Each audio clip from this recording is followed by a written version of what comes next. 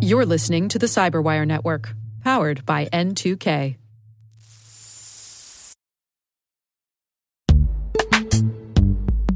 This episode is brought to you by Palo Alto Networks, the leader in cybersecurity. As AI-driven attacks increase, organizations can't afford to have network security that's stuck in the past. Discover how Palo Alto Networks can help you predict what's coming and proactively secure against it with a zero-trust, AI-powered network security platform built to secure whatever, whenever, wherever. To learn more, visit paloaltonetworks.com/network security platform.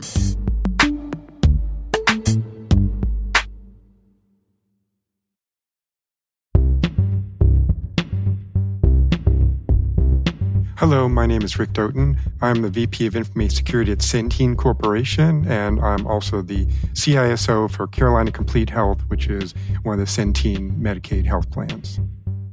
My father was a pilot in the Air Force. I knew I didn't want to do that. I actually almost went to chef school. I worked in restaurants all my teenage years and filled out the application to go to Johnson & Wales, which is now here in Charlotte. But then realized I didn't want to work that hard when I was younger. I always looked for ways to streamline things and do it the most efficient way. And I knew I was always going to be when I was in college, I was interning for a government contractor in Washington, D.C., and at 19 years old was flying around the country installing software, over modems, connecting to mainframes over modems, when I was too young to rent a car or even had a credit card. And so, I knew that computers were going to be the thing that I will be working in. And I used some of those techniques to help me better do customer support. And then, just kept trying to do different things, and it went on from there.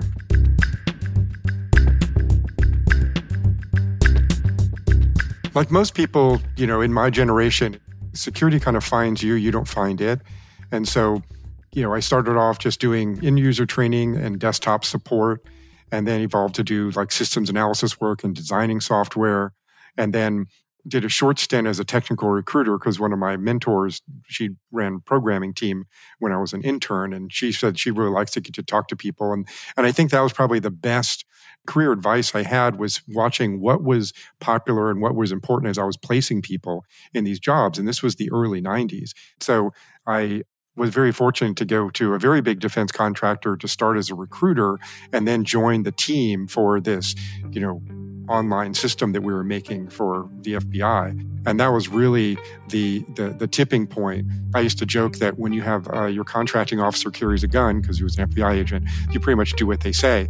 And so they kept asking, well, can you do this? What can you do this? And so we spent a lot of time the first 3 years figuring out how to do early intrusion detection systems and firewalling, stateful inspection firewalling, and VPNs and multi-factor authentication. And then I was asked by one of the VPs there if I wanted to join one of their ethical hacking teams that was for government thing. And I'm like, I don't know anything about hacking. And he goes, well, you know how to protect a network. Just see if they would do the same thing you would have done to protect it. And then was, offered to transition over to Global Integrity, which was one of the early security boutiques. And so that's kind of like that's when I got on the slide.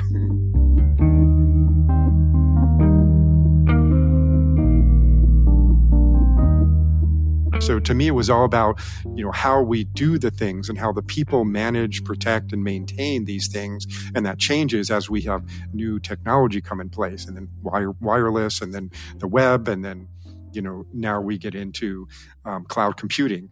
And so how it completely changes how we have to manage things, while the fundamentals are all still the same.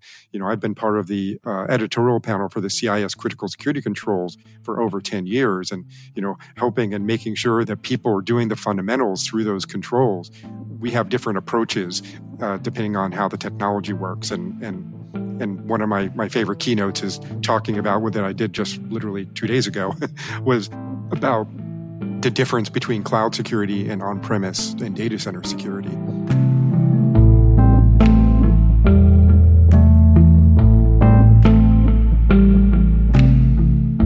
So I'm very fortunate in my role that, I don't have a lot of administrative overhead because, as I said, I'm a CISO of a health plan, but that's very, very lightweight. So I spend most of my time helping out the corporate global CISO, CTO, and head of platform in just helping out all of the people within the organization, whether I'm on a lot of calls. They refer to me as a neighborhood cat because I'm everywhere. So over the last few years, I've up-leveled our incident response program and our application and cloud security program and help with our talent acquisition process and provide guidance and mentorship to a lot of the leadership. But a lot of things that I do are supporting the community. I learn a lot by talking to all these different vendors, and I get different perspectives, and I feel like it helps the industry because I give them a lot of guidance on how to position what they're doing and how different the selling into a Fortune 500 company is versus the 5 million other companies in the United States. And then I do a lot of talking on podcasts and doing keynotes and just evangelizing about cybersecurity because, as we just discussed, I've grown up in this industry and I've kind of seen how things are.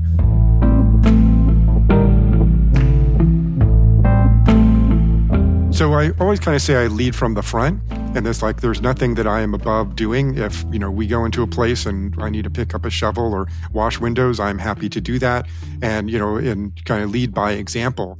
But I'm also, very conscientious about individuals are motivated and, learn and process things differently. Really, it boils down to treating them as individuals and recognizing what their superpower is and helping them lean into that thing that they do better than everybody else and not trying to make people do the things that they're inherently not good at. And I think that's a challenge in the cybersecurity industry. And I think that helping folks lean into the things that they want to do, keep them much happier, much more productive, and then let them kind of expand and give them own agencies instead of being told to do things that they're uncomfortable in doing because of their personality.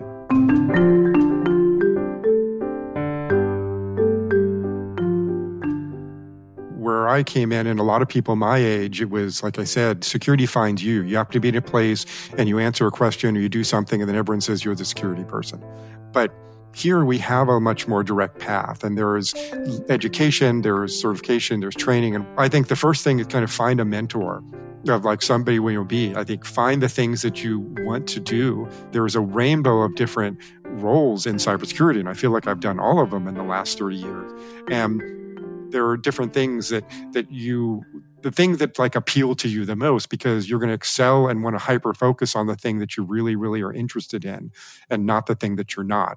And so I would just say, keep trying and fail quickly and expect that the thing that you think you want is probably not the thing that ultimately you're going to really learn to love because you don't know until you get in it.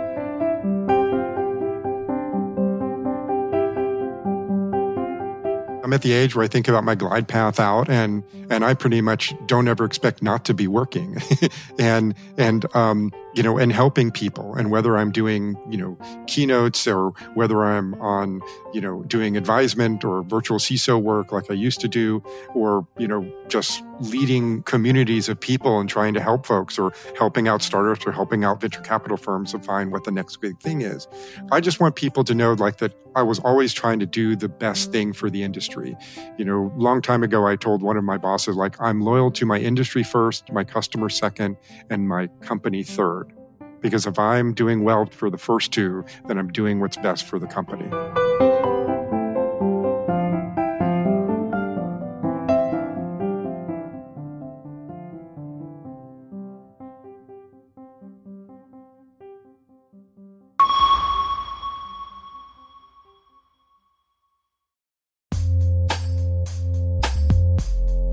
With over 8,000 threat hunters analyzing over 65 trillion signals daily, Microsoft works tirelessly with the federal government to keep our nation's data secure.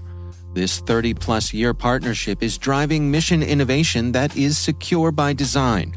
Whether optimizing your existing defenses or tackling advanced threats with AI, Microsoft gives you the intelligence and the automation you need to defend at mission scale. Let's work together to stay ahead of emerging threats and secure your mission anywhere. Learn more at aka.ms/fedcyber.